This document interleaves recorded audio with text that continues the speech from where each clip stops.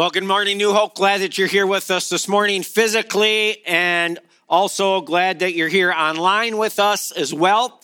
I think actually as you exit today and on your way out, there's going to be an Operation Christmas Child table, and you can pick up boxes, information on how to get materials, whether it's going to be a boy or a girl or whatever. But I would encourage you to do multiple boxes. It's incredible to be able to send it across the world. My family personally has actually gotten 2 letters back in the history time that we have done this from individuals that have received those boxes. So it's an incredible opportunity to influence someone across the world. Well, today we are starting this new series in November here called Wealth, W-E-L-L, parentheses, T-H, right? A little different approach of what is wealth.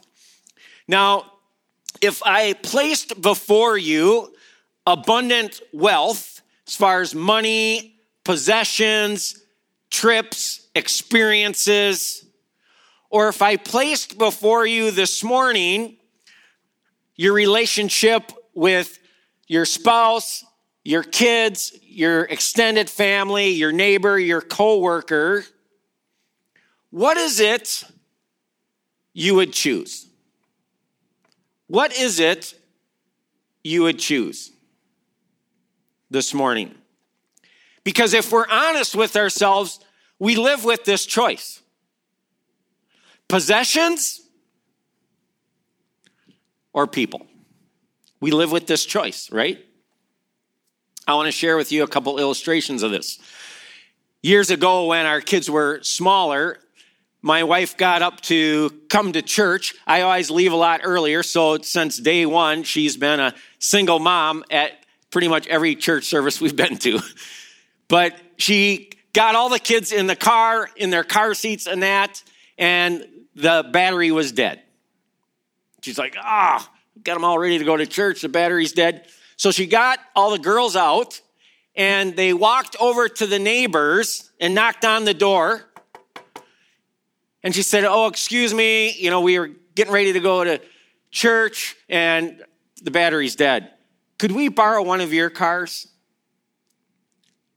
To which the neighbor said, sorry, we don't do that. And my wife was just like, awkward. The girls are all like sitting there, what? And so she was just like, so she just gathered them up and went home. But it's a story that shows the tension of possessions or people, right? This last June, my last daughter got her license.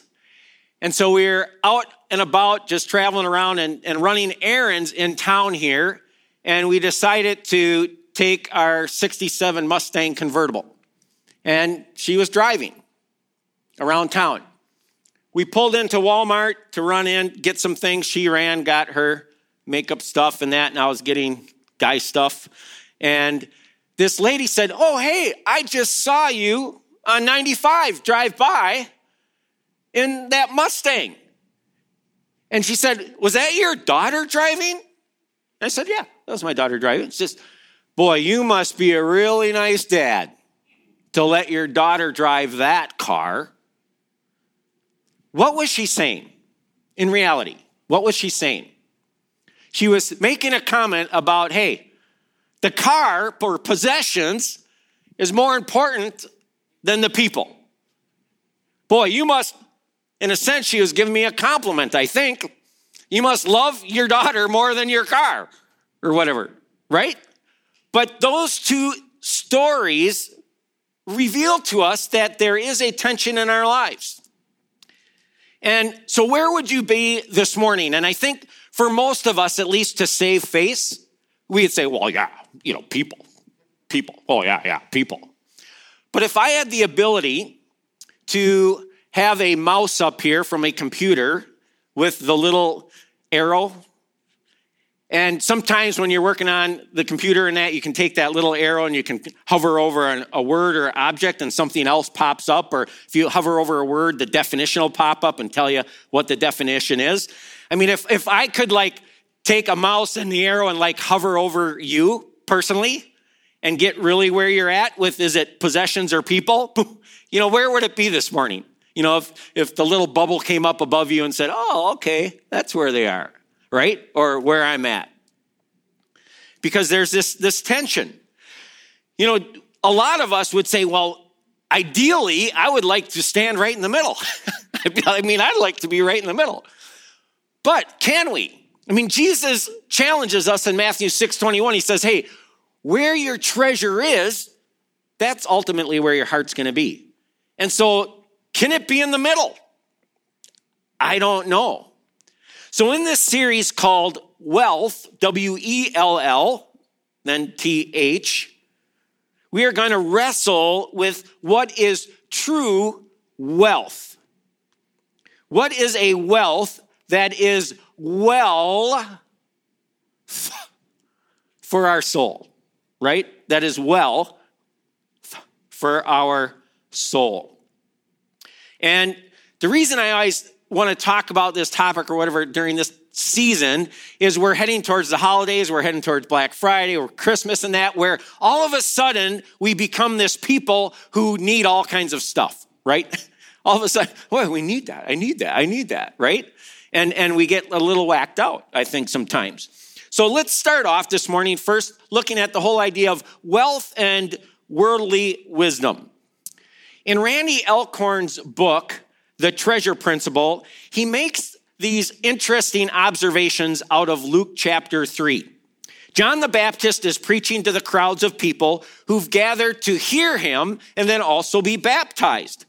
3 different groups of people ask him what they should do to bear the fruit of repentance. Now, what does it mean, bear the fruit of repentance? It means, what would be a picture of a new life for me? When I repent or I confess my sins and I'm baptized and I decide to follow and I start following Jesus, what would be a picture of my life changing, of a difference in my life? The whole idea of repentance is you're going one way and you realize that you're going the wrong way. And so you confess it, you admit it, and now you're asking turn and you go the other way. And so these individuals are asking John the Baptist, hey, what would reveal us living differently, going the other way after we confess we've been going the wrong way, we confess our sin? So John gives them 3 interesting answers. His first answer is to the general public. He says everyone should share food and clothes with the poor. What would be fruit of repentance of a changed life? Share food and clothing with the poor. Woo. Secondly, he's talking to tax collectors in the crowd, and he knows how they are, and he says tax collectors shouldn't pocket extra money. Interesting. Then he talks to the soldiers in the crowd. Soldiers should be content with their wage and not extort money. Interesting. He responds to their question of what should be the fruit of repentance. What should it look like? And each answer is related to money and possessions. But no one asked John that. They asked him what kind of life would reflect a spiritual or life transformation. So why didn't John talk about other things? How they should love their spouse or,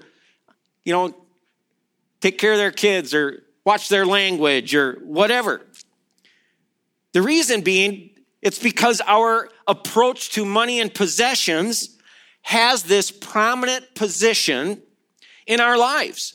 And John is acknowledging this and showing us money and possessions play also a role in our spiritual lives as well. John couldn't talk about one without talking about the other. He couldn't talk about our spiritual life transformation without talking about as well money and our possessions or our stuff, right?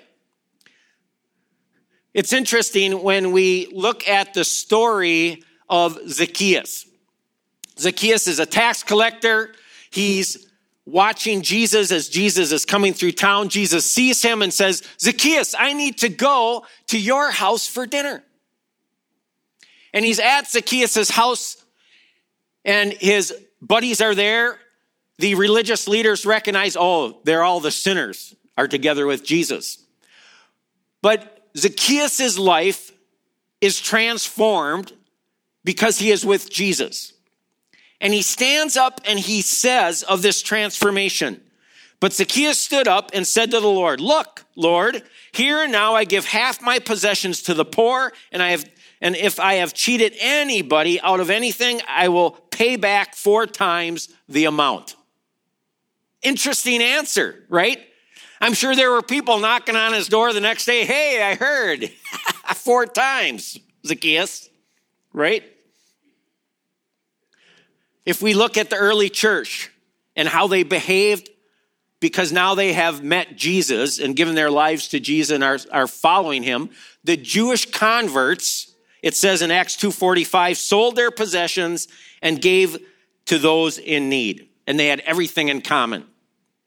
I mean, this was a shift in their living and the way they lived and the way they thought and how they handled their possessions and how they related to people around them. We read in Ecclesiastes 5:10, "Whoever loves money never has enough. Whoever loves wealth is never satisfied with their income." And so we get this picture that maybe John the Baptist is calling for these Christ followers to do this shift in their lives from a focus on possessions now to a shift to focusing on people, on relationships.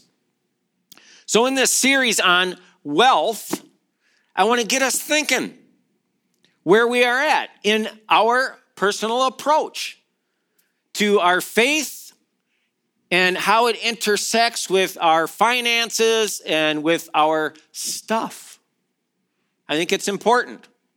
And I'm not going to tie up this whole idea of following Jesus and wealth in a nice little pretty bow and give you all the answers. In reality, through this month, I just want us to wrestle with it, come before God with it, and allow him to direct us to the right answers. Because I don't have it all, and I am with you in the wrestling, in the tension at times of, possessions, or is it people? So let's look secondly then, and move from wealth and worldly wisdom to wealth and godly wisdom. So we see this paradigm shift that is to take place as we choose to follow Jesus. And the Apostle Paul gives us some challenge around this in how we are to live now in Romans 12, 1 and 2. Let me read Romans 12, 1 to you. He says, "Therefore I urge you, brothers and sisters, in view of God's mercy," meaning what Jesus did for you on the cross, what God did for you in sending his son to die for your sin, to forgive your sin.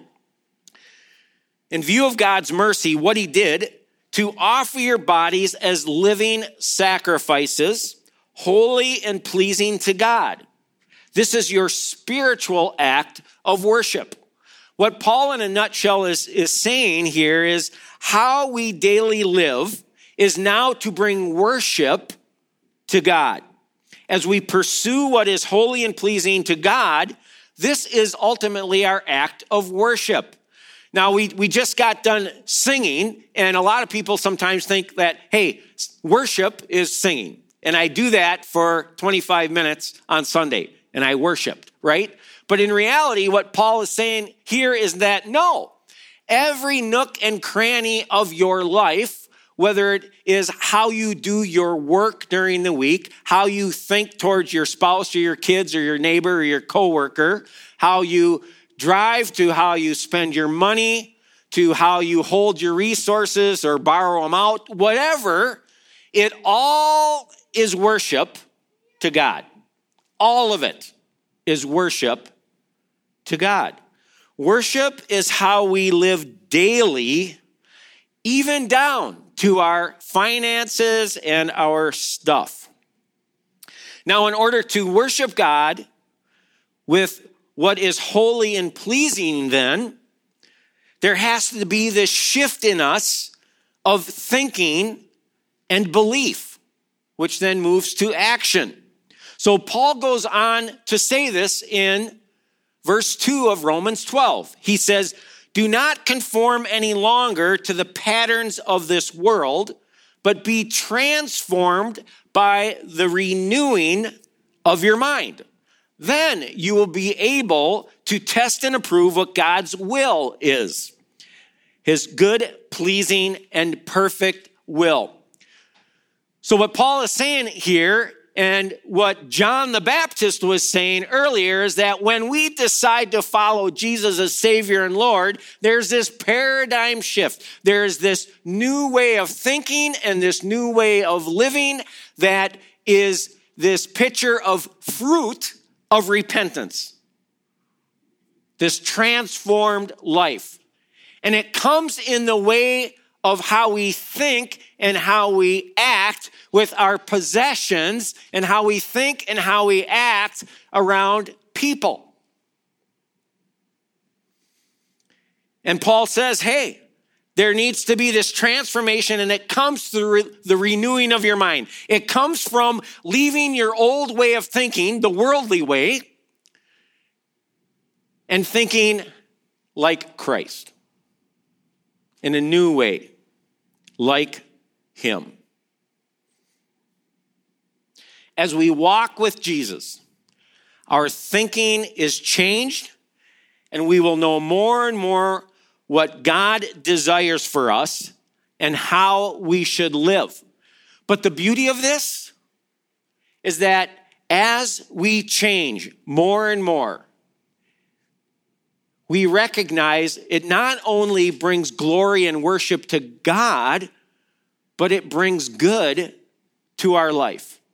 Because we find that we're at a greater place of peace and contentment. Because we have left our old life behind, our old way of thinking and acting. And now Jesus has put onto us his way of thinking and acting, his approach to possessions, his approach to people. I love the picture we get in John chapter 4 when Jesus comes up with his disciples to this well. The disciples go into town to get food. Jesus is sitting at this well. It's like noon. And this woman comes. It's the story of the woman at the well. This woman comes, high noon. She's there because she doesn't want to go when other people go because she has this history, right? And Jesus is visiting with her and comes to the conclusion, realizes that she has had 5 husbands already, and the 6th man she is with is not her husband. And Jesus makes this statement. He says, "Everyone who drinks this water will be thirsty again, but whoever drinks the water I give them will never thirst. Indeed, the water I give them will become in them a spring of water welling up to eternal life."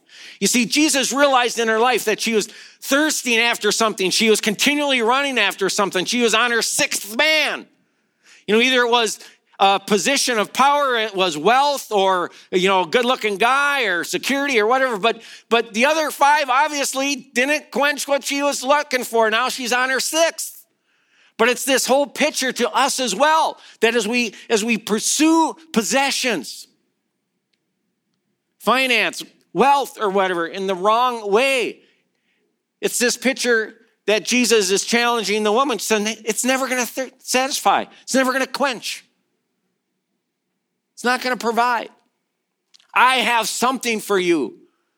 I have what will quench your thirst. And he gives this picture.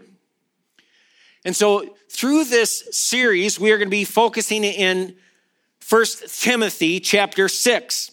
And Paul's writing to Timothy, his understudy, or he's mentoring Timothy, or we talk about Timothy about here. Paul and Timothy are in a spiritual friendship, and Paul's just teaching Timothy about Jesus, about this renewing of his mind and this shift of how Jesus would live. And he says to him in verses 6 through 8, but godliness with contentment is great gain. But godliness with contentment is great gain. Man, godliness, when you know the next right thing to do. And with contentment, you understand truly what is important in life. Is it people over possessions? For we brought nothing into the world, and we will take nothing out of it. But if we have food and clothing, hey, we'll be content with that. And he's calling Timothy to this paradigm shift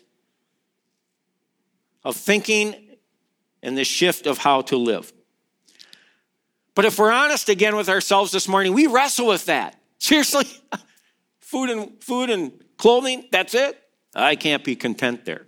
And we wrestle with, is it possessions for us or is it people? There's this story about a girl whose family was very wealthy. One day, her father took her on a trip to the country where he had aimed to show his daughter how poor people live. So they arrived at a farm of a very poor family. They spent several days there. On their return, the father asked the daughter if she liked the trip. Oh, it was great, Dad, the girl responded. Did you notice how poor people live? The father asked. Yeah, I did, said the girl. The father asked his daughter to tell him in detail some of the impressions that she got from the trip. Well, we only have one dog, and they have 4 dogs. In our garden, there is a pool to swim in, while they have a river that has no end. We have expensive chandeliers all throughout our house, but they have stars above their head at night. We have a huge veranda to play on, and they have a whole horizon, said the girl. Then she continued, we have only a small piece of land, while they have endless fields. We buy food, they grow it. We have a high fence for protection of our property, and they don't need it, as their friends protect them. The father was stunned. He could not say a word. Then the girl added, thank you, Dad, for letting me see how poor we really are. You see this paradigm shift? And so through this series on wealth, I want to challenge our viewpoint, including myself, and what is true wealth. Benjamin Franklin said this, contentment makes a poor man rich. Discontentment makes rich men poor. Where are you at with your wealth? Let's pray. Father God, we thank you that your word speaks to every area of our lives because you want to transform it to look more like Jesus, less like ourselves. And in this whole area, we all wrestle with it because we live in a world where we wrestle with it. And so I pray that you would direct us by your word, by your Holy Spirit, and that each one of us would recognize what truly is wealth. Wellth. In your holy name, amen.